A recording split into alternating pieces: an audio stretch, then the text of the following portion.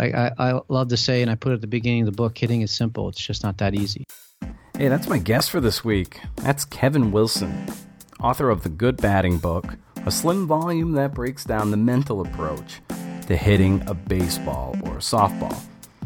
Now, I'm just going to read a little bio of Kevin right off the back of his book. It says, Kevin Wilson is one of the most respected hitting coaches in the game. I should also say he's a former minor league ball player, retired at the age of 28. Since 2001, he has been the president of Kevin Wilson Baseball, LLC. He works behind the scenes as a private hitting consultant to some of the best hitters in Major League Baseball. Also, in 2013, he was the hitting coach for the USA Baseball 18 and under national team, helping them win a gold medal in Taiwan. Oh, and hey, this is the #CNF podcast, where I speak with creators of nonfiction about their lives and their work. I'm your host, Brendan O'Mara. Thank you for listening. While I have your attention at the top of the show, go follow Kevin on Twitter at KWBaseball. It's more than just baseball, as you'll find out when we talk about his career and his book. You could substitute good batting for good writing, or good dancing, or good juggling, which is why I wanted to speak to him about it. Not the juggling, but the universality of a lot of the principles that he preaches in his book. And, one last bit of housekeeping. I ask that you subscribe to the podcast on iTunes and my newsletter at BrendanO'Mara.com. It's just a monthly newsletter of book recommendations that I think you'll dig. So in any case, that is it. Enjoy episode 32, the first of the new year, with Kevin Wilson. Thank you.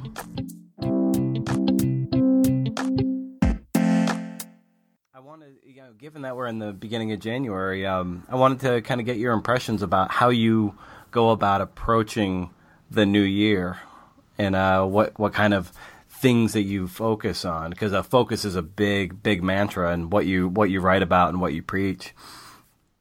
Sure, yeah. Going into this year, I think a good friend of mine, Joe Ferrero, who's the host of a podcast, KWB Radio, that we both do. He's big into this one word, the John Gordon type of thing of one word for the new year. I have not come up with mine yet. No, my wife has come up with one. He has one. But I have not come up with mine yet, only because it sounds kind of ridiculous, but I'm kind of running out of words. You talked about focus and purpose. Those are two of the words that I've kind of locked into in the last 3 or 4 years. And for me, I mean, if you want to do anything in life and be successful at it, for me, purpose and having a focus on what you're doing is a huge part of it. And so for me, if you're focused on what you're doing, if you've got that tunnel vision, so to speak, that purpose allows you to have that tunnel vision. So I'm really kind of focusing on that for myself every single day. I want to have a purpose for everything I do. I want to stay focused on the task, but at the same time as well, I want to make sure I have some perspective to what I'm doing. Yeah, that kind of segues into another thing I wanted to ask you. Like, given that your life is so sort of like richly focused on baseball and hitting, and I wonder, like, how do you choose to unplug from that? Like, what kind of hobbies do you have that turns the baseball off and lets you sort of live a more well-rounded life and allows you to come back to baseball recharged and more energetic than ever? That's a great question, man. For me, it's really tough to balance. And what I've found to work for me in the past is reading and podcasting, and listening to podcasts, other people's podcasts like yours, and reading books written by other people that tend to focus on leadership, self-awareness, things that help, just grow you as a person. Because for me, I'm my own boss. I don't answer to anybody other than the players that I work with on a daily basis. So for me, I need to go outside of the world of baseball in order to learn, in order to learn from others who are way better at leadership, way better, I guess, growing and maturing and fostering their goals than I am. So that's where I learn. And so it's funny to unwind. I'll read and listen to a ton of podcasts. Do you, like you say, you read a lot of books on leadership and listen to podcasts. Do you read any more any like narrative based stuff, some fiction, or do you try to keep it more stuff that you can sort of directly apply to your life and daily practices?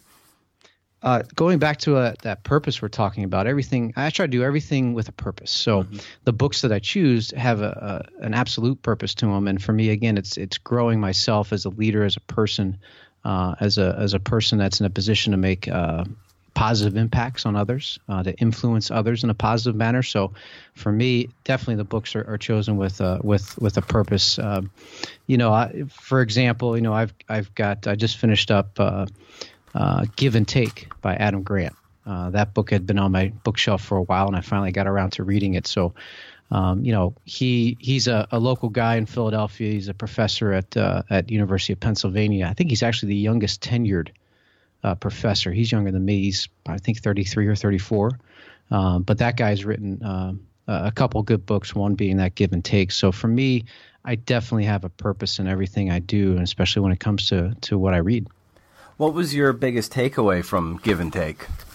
Well, I think it's like all others that have read that book. For those listening that have read that Give and Take book, is the term he uses, otherish, and it's kind of a mixture of being a giver and also knowing when to take, because givers can be exposed, and I was exposed to that early in my career when I was coaching and kind of building my company. I'm a giver at heart, so for me, sometimes I gave and gave and gave and gave, and I was burned by those that were takers.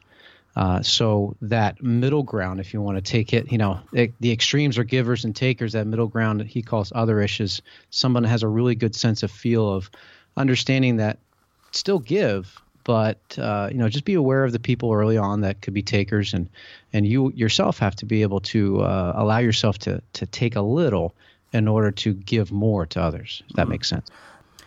So at what point did it become more than, say, a pipe dream that you could advance through the highest levels of ball? Probably my senior year of high school. So kind of the backtrack real quick, I broke my leg in 10 places when I was in 8th grade, so I really started to focus on baseball solely my freshman year of high school. So I was a little bit of a late bloomer. I was behind the 8 ball, but I was older. I was 16 as a freshman in high school, so I was older than the kids I was playing with, and I always played against older competition anyway. So I was routinely beat down because I was playing with older kids, and if any parents are listening out there, that's a tremendous opportunity to play up a level or two and to really learn how to be comfortable being uncomfortable. And I think parents today too much they try to put, if they're not playing, their kid's not playing on this team, they put them on another team. And they give, and the kid never really understands or learns how to handle adversity. So for me, I didn't really start getting good till senior year of high school. So for me, that's when I realized, like, man, I might have a shot at this, not only at the college level, but at the professional level, because, I started to understand, just feel more comfortable, but I started to understand how to play the game. It sounds crazy, but as a senior in high school, things started to slow down. The game started to slow down because of the fact that I was more experienced. I understood what I was doing, how I was going about certain things. So, as a freshman on varsity, I was a scared kid. There's a big difference. Even though I was older at 16, I was played against 18-year-olds. But when you get to college or beyond and you're 18 or 19 and you're playing with 21-year-olds or 22-year-olds, that's a huge transition too. So my senior year is when I first started to get the inclination that, I might have a shot. And then when I got to college, my freshman year of college, I realized I have a long ways to go in terms of work ethic, in terms of ability. But I had the talent. I just didn't know how to work yet. So that college experience really helped me formulate that and got me a chance to play at the next level. How did your own confidence in your own ability withstand the beatdowns that it took by playing a level up? Because as you well know, playing at this playing really any sport at any level, it's sometimes talent becomes almost universal, but it becomes how you deal with the mental aspect of it and confidence and bringing that sort of edge to the game. So how did you keep your confidence when you were experiencing, as you say, like these beatdowns from playing a level up? Wow. I mean, the confidence part early on, it was just non-existent. It wasn't there. Wow. And I'll just be honest with you. And I think, again, just talking to the line of work that I do and if you talk to other athletes too, they'll if they're being honest with you, they'll tell you probably similar things where there were times where you just have no confidence. And it's a scary thing. But for me, what drove me is I didn't have a backup plan. So it's kind of similar to the guys that I played with coming from the Dominican Republic in pro ball, or they come from Venezuela, or they come from other places outside the U.S. and Canada, and they really have nothing to go back on.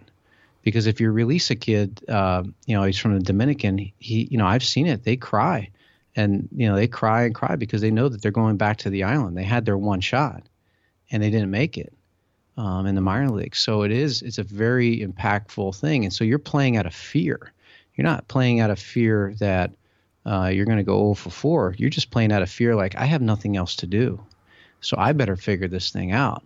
Because plan B is non-existent. So plan A, I got to make it work. So for me, at that lowest time, in order to get back to the confidence, because of course you regain it, but for me it was just that fear of, listen, I got to figure this thing out. And sometimes I overwork too. I mean, sometimes you spend 6 hours in the cage where all you needed was 30 minutes. You learn those types of lessons, almost like what not to do. But in terms of the confidence and for me, it was just, man, I'm going to outwork and I'm going to work harder.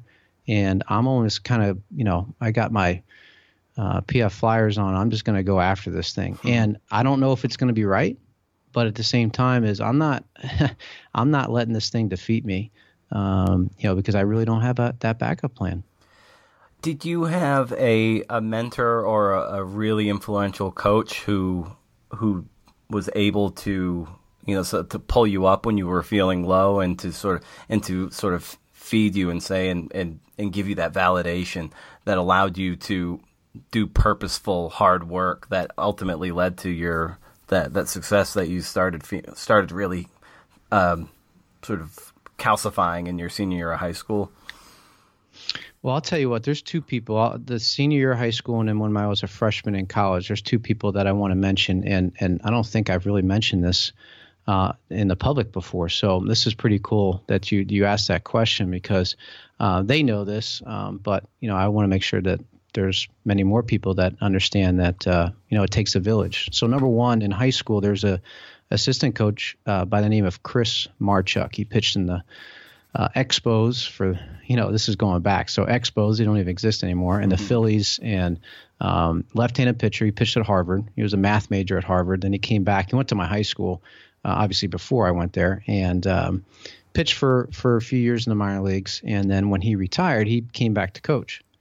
Well, he had just come off of the playing field and straight into coaching us. So for me, he was the first person that really challenged me. I mean, this guy was all over me with every little detail, like in terms of, he made sure that I understood that practice was starting in a minute, 32 seconds from now. And he would send, 10 seconds later, he said, okay, practice is going to start in a minute, 22 seconds. I'm like, this guy's nuts. What is this guy doing? There were certain things that he really started to dig on me. And make a long story short, he's the first one that really opened my eyes up to everything you do in life has to have a purpose to it if you want to be successful. So in terms of that stopwatch, I thought it was just being an 18-year-old kid. I'm like, this guy's annoying. But as he kept wearing on me, it was like, man, he just kept adding every week something new to have purpose on. And, in terms of how to run the bases, the energy level you need to be at, what to say to certain guys, where to stand here and there. And it's just, he wasn't manipulating me and like holding my hand all the time, but he picked his spots. So number one, Chris Marchuk in high school, he was the one that really started to get me prepared for the next level in terms of what I need to do to stay focused and have that purpose. Second, when I got to, I went to the University of Cincinnati, and my freshman year was not a good one. I was Philadelphia Player of the Year in high school. I thought that I had it all figured out. The scouts were talking to me. I didn't get drafted in high school. I went to college, but I still was flying on cloud nine. Now, the backstory a little bit to this is I never played. We didn't have travel ball back then. This is the mid 90s. Mm-hmm. So we didn't have any travel ball. Perfect Game wasn't around. We just played, town ball. And so in Philadelphia, for those that are not familiar with baseball in Philadelphia, especially at that time, I mean, I don't think I faced a kid that threw above 85 miles an hour. Now I go to college. The first kid I faced in the fall was throwing 94 miles an hour. He got drafted by the Reds, and 6 months later. Yeah. And so I'm getting my doors blown off. So there was an assistant coach that was there, and I still stay in touch. By the way, I still stay in touch with both of these guys. But at Cincinnati, there was a guy by the name of Kerry Daniel who had just got done playing. And I remember that fall. I mean, I was, I came there. I was one of the better players that come in, with the recruiting class that had come in there. By the way, I had signed to go to Cincinnati after I graduated high school. Now, kids, if they're kids, listening to this now, then in 2017, they might be like, well, how'd you get a chance? Because everybody seems to verbal so early. But so again, I sign late. I go there. I don't know anybody other than the coach. And we have a guy that is our third baseman by the name of Kevin Youkilis, who won a World Series with the Red Sox. We're the same grade. And I'm thinking, okay, I'm coming in, hot shot this guy. And I see this guy over here, Uke, and I'm like, man, you know what? Who is this guy? He doesn't look like the prototypical baseball player. He's kind of, he doesn't, he's kind of, he's the same as what he was when people saw him in the big leagues. Can absolutely rake. The guy was just a pure hitter. And I'm like, wow, I don't know. I don't have a shot. I don't know how I'm going to do this. But Kerry Daniel pulled me aside because halfway through fall ball, I wanted to quit. And I was like, I can't take it. I can't take it. Now, I told you before, I played up levels and I played against older guys. But again, coming from where I came from, I didn't face this type of competition, even when they were older. And so I was just overwhelmed with everything. Going away for the first time, you got school, you're at a pretty decent high caliber Division I program. And this guy took me under my wing. He goes, no, you're not stopping. You're not quitting. And he really was the person. If it wasn't for him, I would have quit. Now, I don't know what would happen to me. I probably would have picked it up later on somewhere, transferred, maybe closer to home. But Kerry Daniel is the reason that I stayed at Cincinnati. And he's the number one reason where I got a shot to play professional baseball because, he kept me there. What was that conversation like that you had with them that ultimately persuaded you to stay? He just believed in me, as simple as that. I mean, not that my coach didn't believe in me, but I mean, Brian Cleary was our coach, and I'm dear friends with him now. But he was 28 years old, and we were 18, 19. So it was his first head coach job too, and he come from Tulane to Cincinnati, and so we were all trying. This is all our first kind of rodeo. It was his first rodeo as a head coach. It was our first rodeo as freshmen. He was trying to change the culture of the program because before I got there, they only won 12 games all year out of 56. And so my freshman year, we only won 15. I mean, plus 3 in the scorecard. But, the next year we won 30. So we doubled it in 2 years. But my point being is that Brian had a lot of things going on. He was recruiting. He was trying to establish a culture. It's not his fault. It just, he didn't have much time to really take Kevin Wilson aside and say, hey, listen, how are you feeling? Later on, he would do that for sure down the road. But Kerry, he just believed in me. And I think that's no matter what walk of life you're in, if you're in baseball, if you're in business, if you're an author, if you're a singer, we're human beings at heart, right? So if someone tells you genuinely that they believe in you, we all need that reassurance. We all need somebody that we trust to tell us that every once in a while. So Kerry Daniel was that person that told me, it's like, listen, I believe in you. I may be the only one on this campus that does, but at the end of the day, all it takes is one person. And so from there, that's where I started to believe that, because it was a simple 5-minute conversation.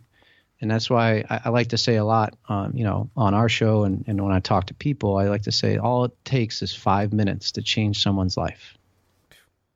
And for him, that 5 minutes, he changed my life. What did it feel like leaving his office or wherever you had that conversation after those 5 minutes? Like what happened to you, like, chemically in your body? It must have felt like you were reborn in a lot of ways. So, like, how did that feel when you left that conversation? Well, yeah, the cool part about it now, looking back, is that conversation was had in a hallway. Mm-hmm. That not on the field, not in an office. It was in a hallway outside of our locker room, and no one really knew that conversation was going on. And I love that. I do that to this day. I have those kind of 5-minute or those side conversations where no one knows what's going on. I love that part of it. But when I left that conversation, there was a mix of emotions. I mean, I remember it like it was yesterday. I think like anybody, those impactful moments, you just remember them so clearly. And so I left and I had all these emotions. I was walking back. We had to stay on campus our freshman year in the dorm. So my dorm was right next to the baseball field. And so, it wasn't a long walk, but I was going to go to the cafeteria afterwards and have dinner. And I remember that walk. And it's a short walk. I mean, it's probably 100 yards, but it seemed like I walked for 30 minutes. Mm-hmm. And because it was such a slow, I walked so slowly because I was just all this pressure was released from my shoulders. And I started to really feel for the first time that it's okay. I belong here. Because like I said, this whole process was late. I signed after high school, and 2 months later I'm on campus, and everything just really, really happened really quickly. So I didn't have a chance to really, appreciate or to really comprehend what was going on. So that walk to the cafeteria, it felt so long because I had all these thoughts going through my mind. But the biggest thought was, you belong. You belong. Because that's what he told me. He's like, Kev, you belong here. You absolutely belong here. And don't worry about what anybody else says. I see it in you. I believe in you. I know you got that talent. But you got to do me a favor, and you got to do yourself a favor. You got to act like you belong here. So, and that was the gist of the conversation. So that walk was just a bunch of emotions, but I really started to embrace the campus, embrace me being a Bearcat Division I baseball player, believe in my talents, believe in myself.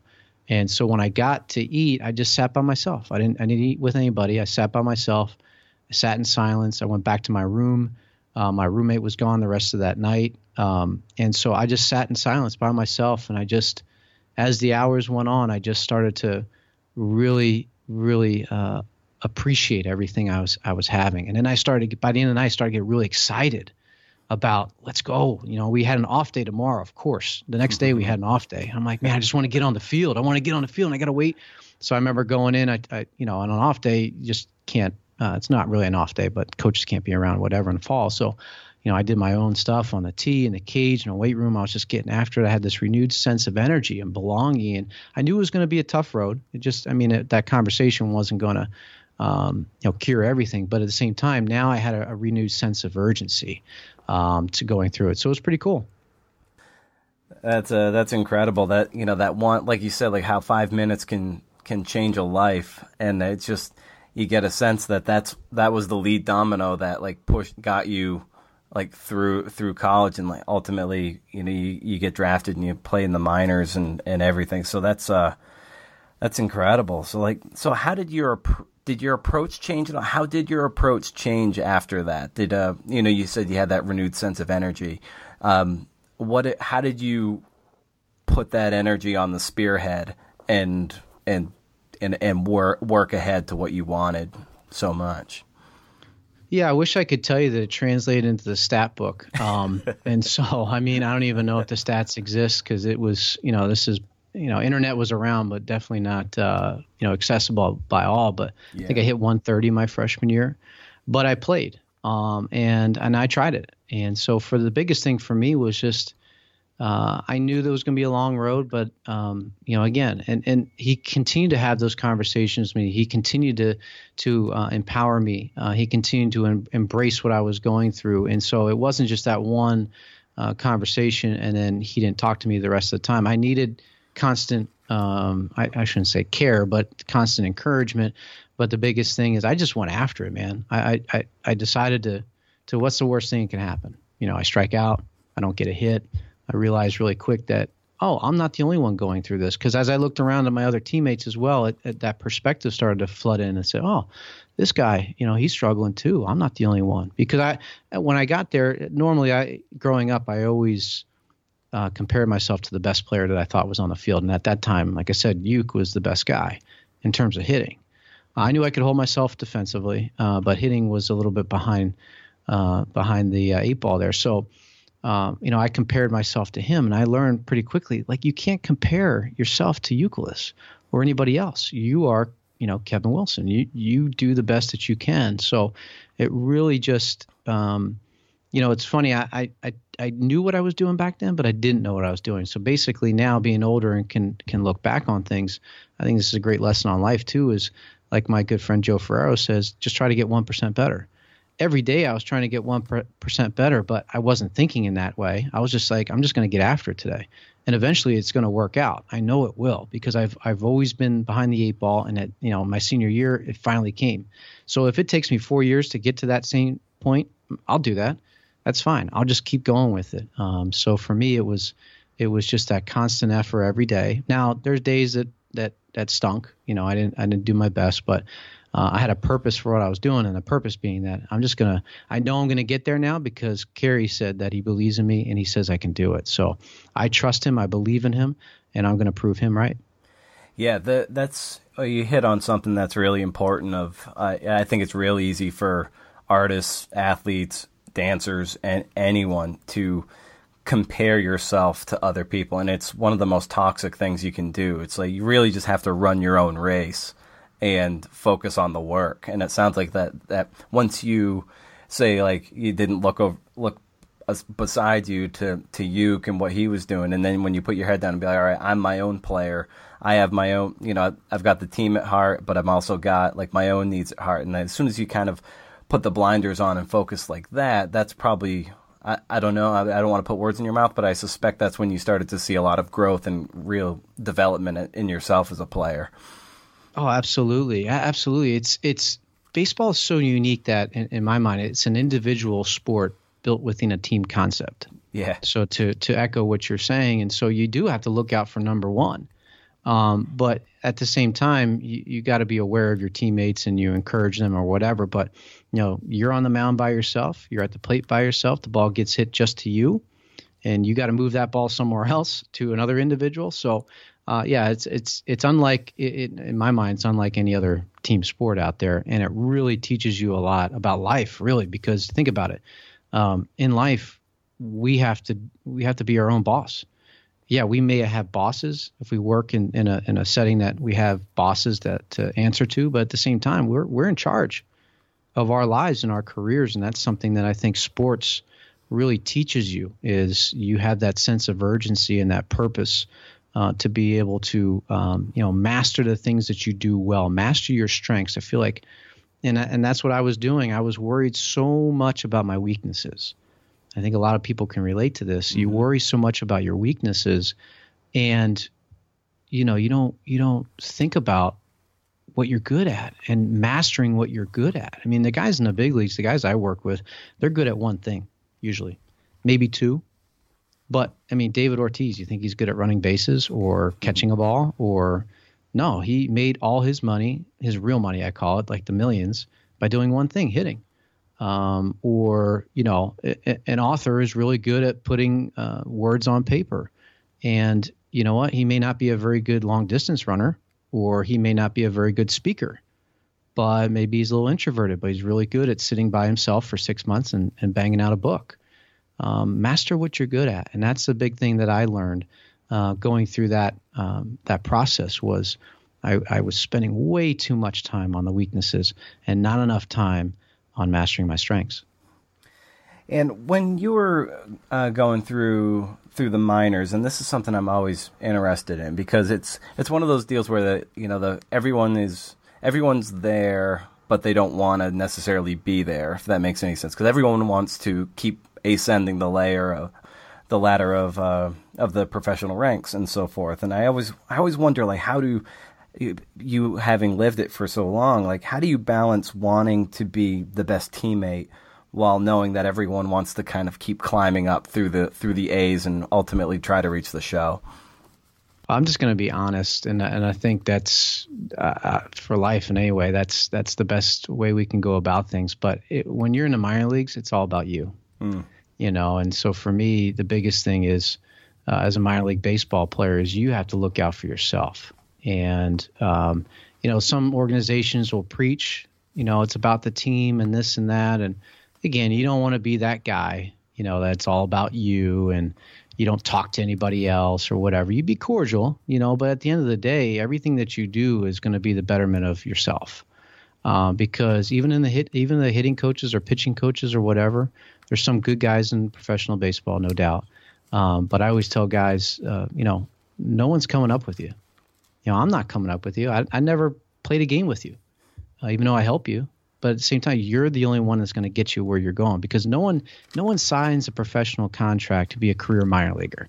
But 90% of guys are career minor leaguers. Yeah. And I'm one of those guys. And so, there are things that you learn that professional baseball is cutthroat.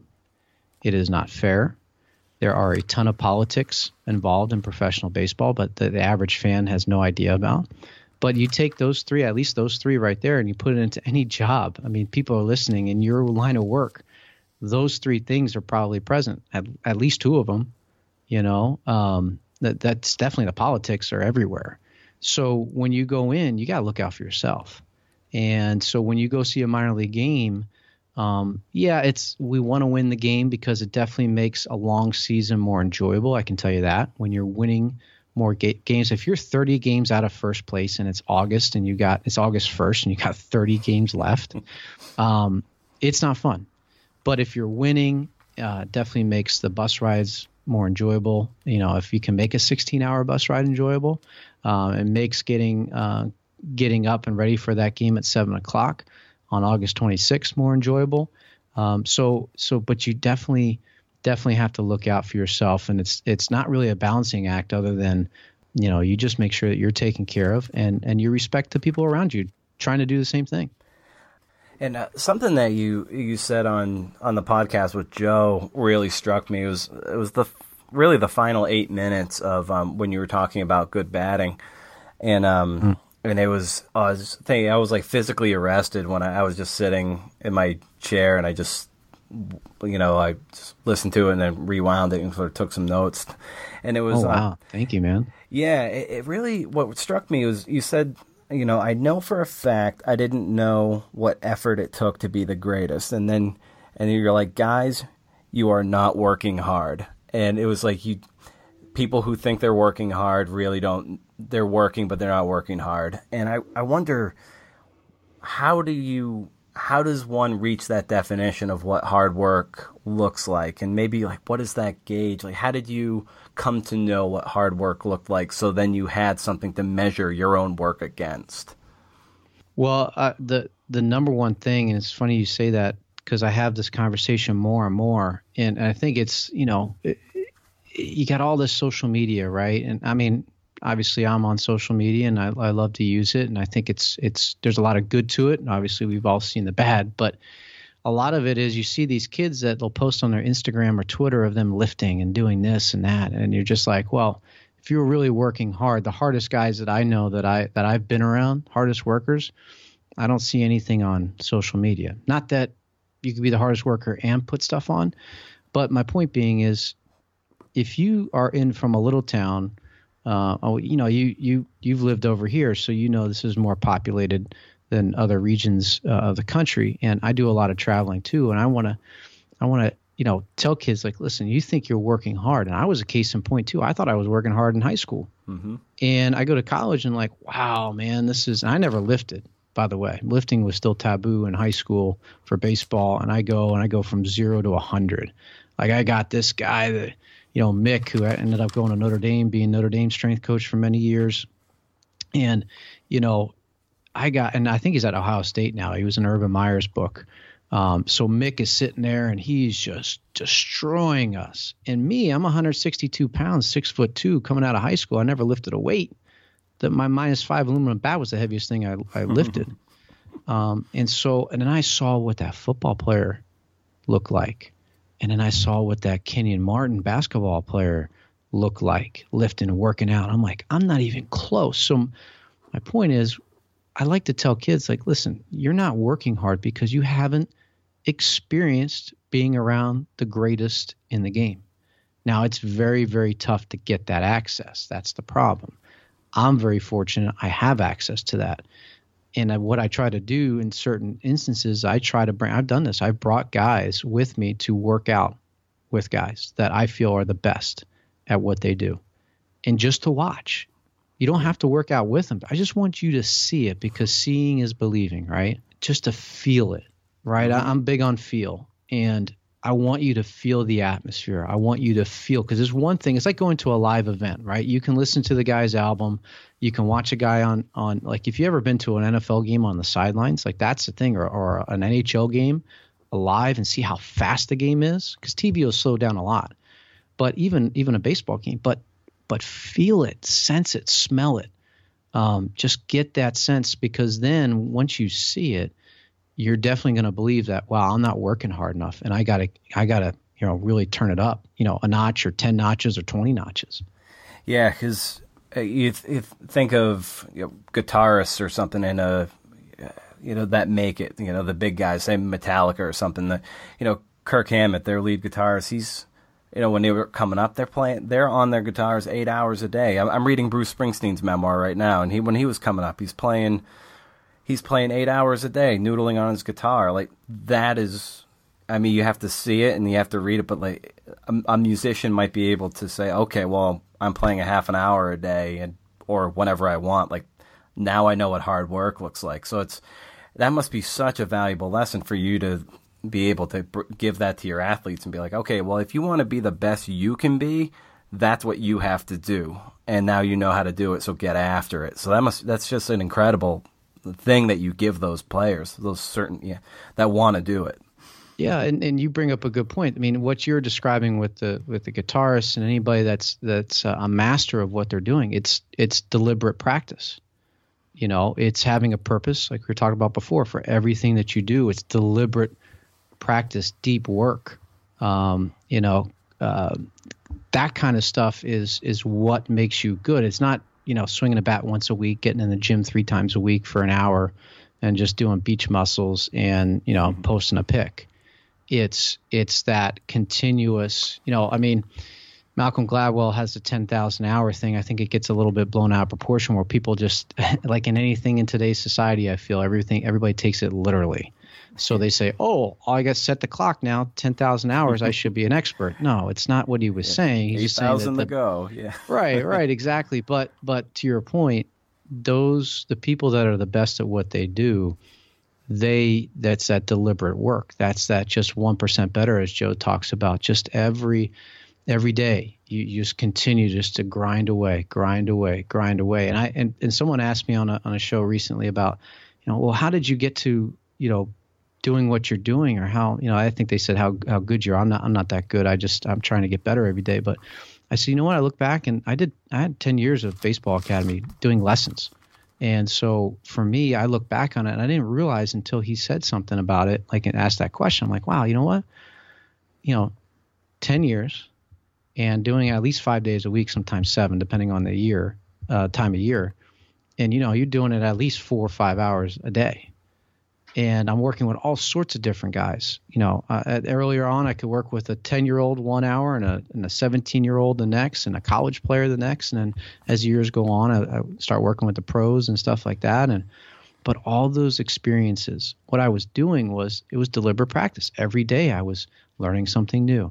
I was testing things out. I was mastering my my speech, my communicative skills, the way I was going about things. I learned what to do, what not to do. I learned what worked for this guy but didn't work for that guy. So all that stuff, I was doing it too. And so I'm forever grateful for that opportunity to have those 10 years of really just that deep work, that deliberate practice. And I think anybody, you talk about that artist or the author or whatever, I mean, people that really, it takes time, and people that really are deliberate in what they do, and they have a purpose and they understand why they're doing it, then all of a sudden, 10 years, 20 years, 30 years down the road, you're seeing that tip of the iceberg, right? But people don't understand, or they never seen what lies below that ocean surface to see how many years and how many hours that it took you to get there.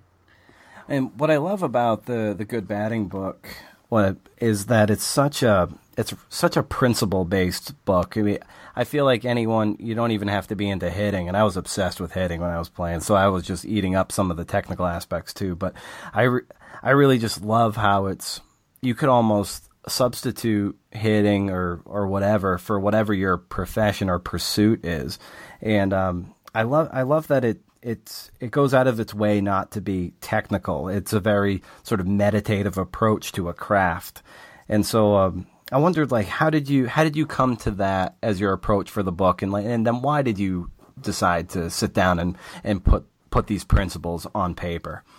Well, I mean, the first part, I mean, for me, like I say in the book, good batting, it's a hashtag. It's something I like to use, a lot with guys, and it's kind of a kind of catchy thing. So it was like, hey, instead of good hitting, I say good batting. But like I say in the book, it's not only a mindset, but it's a way of life. And the reason I wrote the book the way it is because for me, I'm big on teaching the person first and the player second, like we talked about a little bit before today, in terms of, we're dealing with human beings. So, I don't know whether the guy plays 10 years in the big leagues, or he never steps foot on a pro field, or he never steps foot in the big leagues. I want to make sure that he understands what it takes to succeed at something. In this case, it would be baseball. So when they're done playing, if they want to, go into business, or they want to open their own car wash or restaurant, or they want to do something else, hopefully the things that we talked about throughout their career expands way beyond the playing field, and they've got to know themselves better. I'm big on knowing thyself. I want them to know thyself. Now that takes time. You don't wake up one day and say, oh yeah, I know what I'm doing. That's that deliberate practice we talked about. But for me, the reason that I wrote the book the way I did was because it's a baseball book. I know I can grab you with the baseball part, but hopefully by the time you get done reading it, you've taken something out that you can implement in your daily lives. And I read a lot, like I told you, and I've read a lot of books. And for me, I hadn't come across yet something that did both. And it's a very short book. The reason I had it's so short is because of the fact that I know people's attention spans nowadays, especially with the younger players. A lot of high schools buy this for their team, and there's a lot of young kids that read it in teenage and stuff like that. They're so used to clicking on their phone and something coming up. So I know if I wrote a 300-page book, there's nobody going to read it. Mm-hmm. That it could affect. Now, maybe somebody like you or me would read it, but and maybe turn it around and implement it to their kids that they're working with. But I really wanted this to not only what the coaches could read, but also the players in the short. And on purpose, I left pages blank in the book to take notes. And I don't, this is the first time I'm telling people about it, but there's a reason I left it blank, because I want people to be able to take notes in it. And so it doesn't read like a book in terms of it doesn't flow. It's not a narrative. It's 10 chapters that's broken down into stuff that you can use right away, almost like the stuff I wish I knew before I got to college baseball, or the things I wish I knew before I started my high school baseball career. It's kind of a book like that, where it just every opportunity, the big things that you're going to go through in your career, high school and college, and even in pro ball. A lot of the pro guys that I work with, they read it and they love it, because it kind of reinforces what we talk about, or makes them really think in a different way in terms of, okay, that's the way I want to do it, because now you've helped me, push me to say this is the way I'm going to do it, not anybody else telling me what to do. So the reason I have it the way it is and structured the way it is because I definitely want it to be something that people can, number one, read, translate into their own language. I'm big on that. I'm big on individualization, customization. I want people to do it the way they want to do it. I'm just going to help you nudge yourself in that direction. I'm not going to tell you what to do, not one way or the highway. And then two, I want it to be a book that you reference over and over again, in different parts and different chapters that you can just pick up. Boom. If you're having trouble with your approach, boom, the chapter on approach, reread that. And then all of a sudden, hopefully that'll get you back on. And something to carry around with you in your bag. You can keep it in your suitcase. You can keep it in your backpack, whatever the case may be. It's pretty easy to ship around with you and just keep in your back pocket for reassurance. You brought up a point about knowing yourself, and I had a conversation with a former professional ballerina a couple months ago, and she was dancing in New York City and everything. And I'm always curious what separates what artists who make it and those who just sort of like languish in squalor, even though they have a lot of talent. And she said the best dancers are the ones that know who they are as an artist. And I was just really struck by that. And then you bring it up in your book, and then you talk about like ugly swings, like a Hunter Pence. And it also made me think of an anecdote. I think like Carl Yastrzemski used to have sort of an off-kilter swing, and people tried to change him. And I think Ted Williams said, like, if you can hit 400 standing on your head, don't let anyone tell you to, hit on your feet. Like, basically, more or less, that's it. Is like, just like you're saying, like, know yourself and lean into your strengths. And I think that's just, so important. And how often have you, to that point, how often have you seen people just try to carbon copy their swing, say, after like a Pujols or Ken Griffey, and instead of just saying, oh, this is how I can get from my shoulders and chop down to the ball, point A, point B. This is how I do it, and this is how I'm able to make full contact. Yeah, I mean, I think you can look to social media to figure out how many people are trying to get kids to do it one way, like a Pujols or a Cabrera or Donaldson. But what's lost in all that, in my opinion, is all those guys, to your point, have figured out how they do it. And how she was talking about. I mean, I was a switch hitter. I had two different swings, two different mentalities. I was bipolar, if you want to think of it that way, So, I was carrying two luggage racks to the field every day and hoping that at least one of them worked. So, that was a whole different ball game in itself. But, I think I talk about, we had 12 Days of Christmas on KWB radio, and Joe kind of set me off on the last day about, something that I talk about frequently is why are there so many hitting coaches out there today, but at the same time, so few good hitters? Because in my mind, if you have all these hitting coaches out there, and again, I'm included in that group, I'm a hitting coach, shouldn't there be an abundance of good hitters if we have so many hitting coaches? But the sad part is there aren't. I mean, I talk to scouts. I see it myself. It's tough to find a bat, to draft. And you're getting guys that are getting drafted, and God bless them. I mean, some of the guys I work with, they're very fortunate to get a lot of money to sign.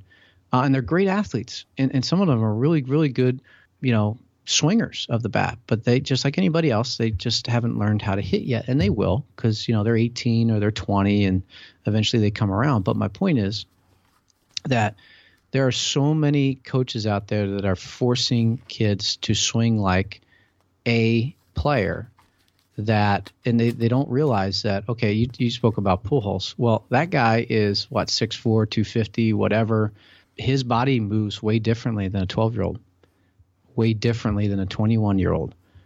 He's his own person, so he's gonna do things that are different than everybody else. But he's found out how he likes to do it, and it's a copy and paste league. And I think so. The first team that had a R&D department, now it seems like everybody has one. It's a copycat league. I think all of them are like that: hockey, NFL, whatever. But these coaches are trying to say, wow, this guy does this, so therefore, because he's great and he gets paid a lot of money, let's copy what he's doing. Well, for me, it's like, let's not copy the swing, right? Because to your point, I don't see anybody teaching a Hunter Pence swing. Mm-hmm. I don't see anybody teaching a David Eckstein swing. I don't see anybody teaching a Jeff Bagwell swing. If you want to go back to a Jeff Bagwell, anybody, But, teach their work ethic. Yeah. Teach their purpose behind everything. Teach their process. Right. Teach the process. Kind of going back to what we talked about. If you can find tape or you can bring a kid in, again, it's just tough to find access to these guys, but to be able to just to show them what it looks like in terms of all that stuff we just talked about, instead of trying to copying a swing, that kind of stuff. So I think it's actually a disservice being done to a lot of players nowadays. But, like instead of copying that swing, copy the other stuff we talked about, the work ethic and so on and so forth. And what's, as we were alluding to with the book, it's very, meditative. It really brings you into the approach and that between the ears part.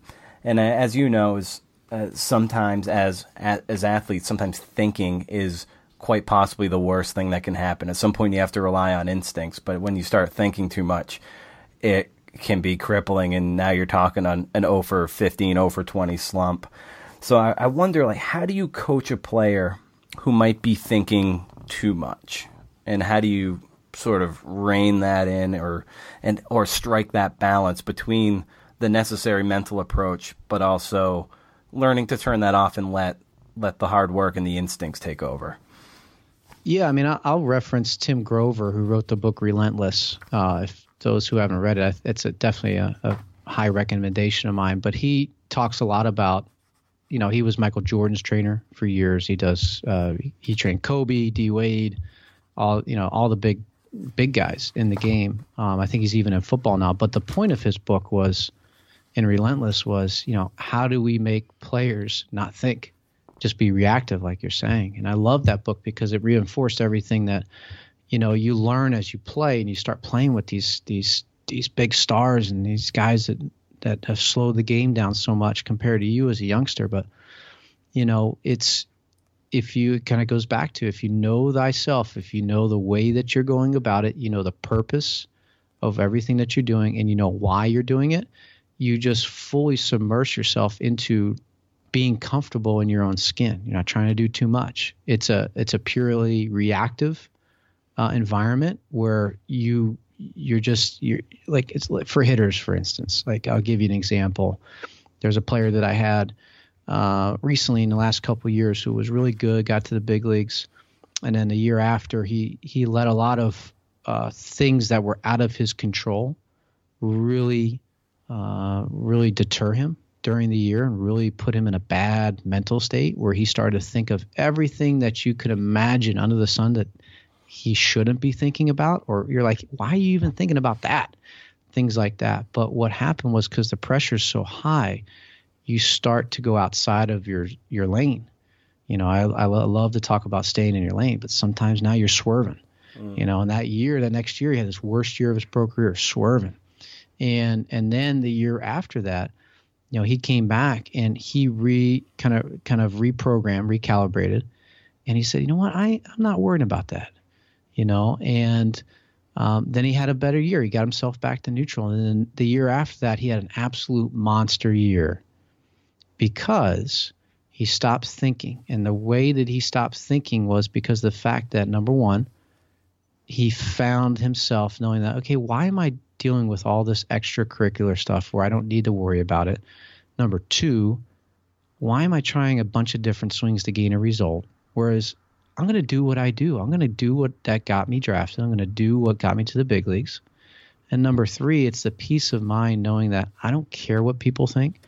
I know I'm uncomfortable, but I'm learning how to be comfortable being uncomfortable. So the way that he went about his training, I put him on a machine. He never hit off a machine in the wintertime. And I blew his doors off the first couple weeks. And breaking bats, uncomfortable. But you know what? To his credit, he got through all that. He learned a lot about himself, because he was willing to put himself through that uncomfortable stage, where he came out on the other side not worrying about what other people thought, not worried about what the pitcher was going to do to him, total control of what he was going to do. And he was in what the people call the zone. He was in total control of everything, and that's where the confidence came from. And the confidence allowed him not to think, if that makes sense. Yeah. Well, you hit on two of your big principles, which are being comfortable being uncomfortable, and also trying to control the controllables, which is something you write about. And it's very simple and like really tweetable, to use a modern term. And but when you think about it in those terms, you can really ground your process and control what you can control. And when you do that, it really does. It does. Things seem to start to almost like you're doing this Jedi mind trick on the whole scheme. But it's weird. You have to get to that place, and I think what you've written here is getting people to that place. I'm sure this is 50 pages of like pure power when you think about it. No, I appreciate that, Brendan. I really do. And to add to kind of what I was saying, in order to learn, you have to fail.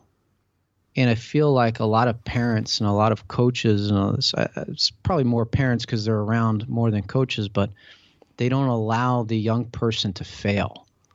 We're in this society where we're going to, coddle them. If Johnny doesn't start on this travel team, well, we're just going to pick him up and move him over to this travel team where he's going to play more, rather than, well, Johnny's not playing for a reason. So probably the reason is because he's not good enough. And let's train. Let's get him better. And if you can't get any better, well, that'll tell you, well, that's not the sport for you, or that's not what you want to be doing in life. So a lot of it stems from early on, they're not comfortable being uncomfortable because they've never been given the opportunity to fail. And I'm talking not just fail a little bit. I'm talking fall flat on your face and fail. If you think about it and you look at the stats of every athlete that's played any sport, there's always 1 year in their career. There's always that 1 year where they absolutely tank. If you think about it, you go back. There's and again, the internet's great. You can go and look, but there's at least 1 year in everybody's career that they tank. But they have two choices, as we all know. They either accept that and they're done for the rest of their career, or they take that and they go and they turn it around and they go and have an unbelievable rest of their career. But every year, there is 1 year that they have that they absolutely tank. And so they have two choices. They can either take that and let it ruin their career, or second, they can learn from that. Like that guy I was just telling you about. He absolutely tanked and then he got himself back. And then the rest of their career, they just take off and they have that sustained consistency throughout their career that people don't even remember that 1 year that they tanked. I mean, that's to me the separator, is how you react to a situation can completely change the situation itself. What's it like for you to see the light go on in a player that might have had that bad year, or they have never quite, they've never quite achieved what maybe in their head they want to achieve, but then, through the principles you coach them on, to see it finally go off, and then all of a sudden the game is slowing down and the ball grows and their back grows and they're just playing blooper ball out there, just mashing to the alleys. So I wonder what that's like for you as a coach to see that light go on. Well, like I said before, I mean, the why, my why every day is to help somebody. I mean, I get out of bed. Number one, I'm grateful to have another opportunity on this earth. Number two is, how can I help somebody? Those are the two things. I sit on the foot of my bed every morning, and I'm grateful, and I'm determined to help somebody today. So when that happens, I get emotional, and my players have seen it. I'm half Italian, so the tears are readily available. So for me, I get emotional because for me, people say you're living vicariously through others. I am living vicariously through others because I've been there. I understand, what it feels like to fail. I understand what it feels like to be at the bottom rung and the stresses of pro ball and the pressures of pro ball, all that kind of stuff. What I do not know from personal experience is what it's like to be an all-star in the big leagues, even though guys I work with have achieved that. I don't know what it's like to have multi-million-dollar contracts being given to me from a personal experience, but I know guys that I've been there with them and experienced it with them, but only vicariously through them because I'm standing next to them. So when they go from the bottom and they come out on top, because of all the effort that they've done, the hard work they've done, I'm just very grateful for the opportunity to be able to help along the way at times. So when I see them succeed for not only them, because you got to think about it too. Some of these guys have families, because you're playing for either the family you don't have right now. That was probably the best piece of advice I ever got playing. Well, the piece of advice was, take care of the family you don't have right now. I was like, whoa. And that was at 24. We didn't have a family then. Our son was born in 2009. And it was like, think about the family you don't have right now. Make decisions based upon that. So either that, or they have families. They have 3 kids, 4 kids, and you got to take care of your family. So when you see that, and you see them getting emotional, obviously you've seen everything they've gone through. You've been there at the lowest of the lows.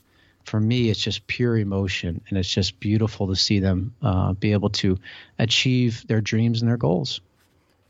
That's wonderful, and I know for a fact that I would have had a much more fulfilling career in baseball if I had had this little volume. And I was able to walk on to the UMass Amherst team as a freshman on a torn PCL, so I made it on my arm and my bat, and so it was. I know for a fact, and then I was cut my sophomore year, so I know I would have had a much more fulfilling career had I had something like this, because it keeps, not only does it have just great principles, it keeps things in perspective in a way that I think every player would just benefit. This almost, when you're every high school coach, when you're a freshman, you should have to read this, and I think you would just have much more satisfied ball players, not to mention better ball players, if they just took an afternoon and read this and started applying the principles. So I think you've done a service to the baseball community by writing this book, Kevin. It's really wonderful.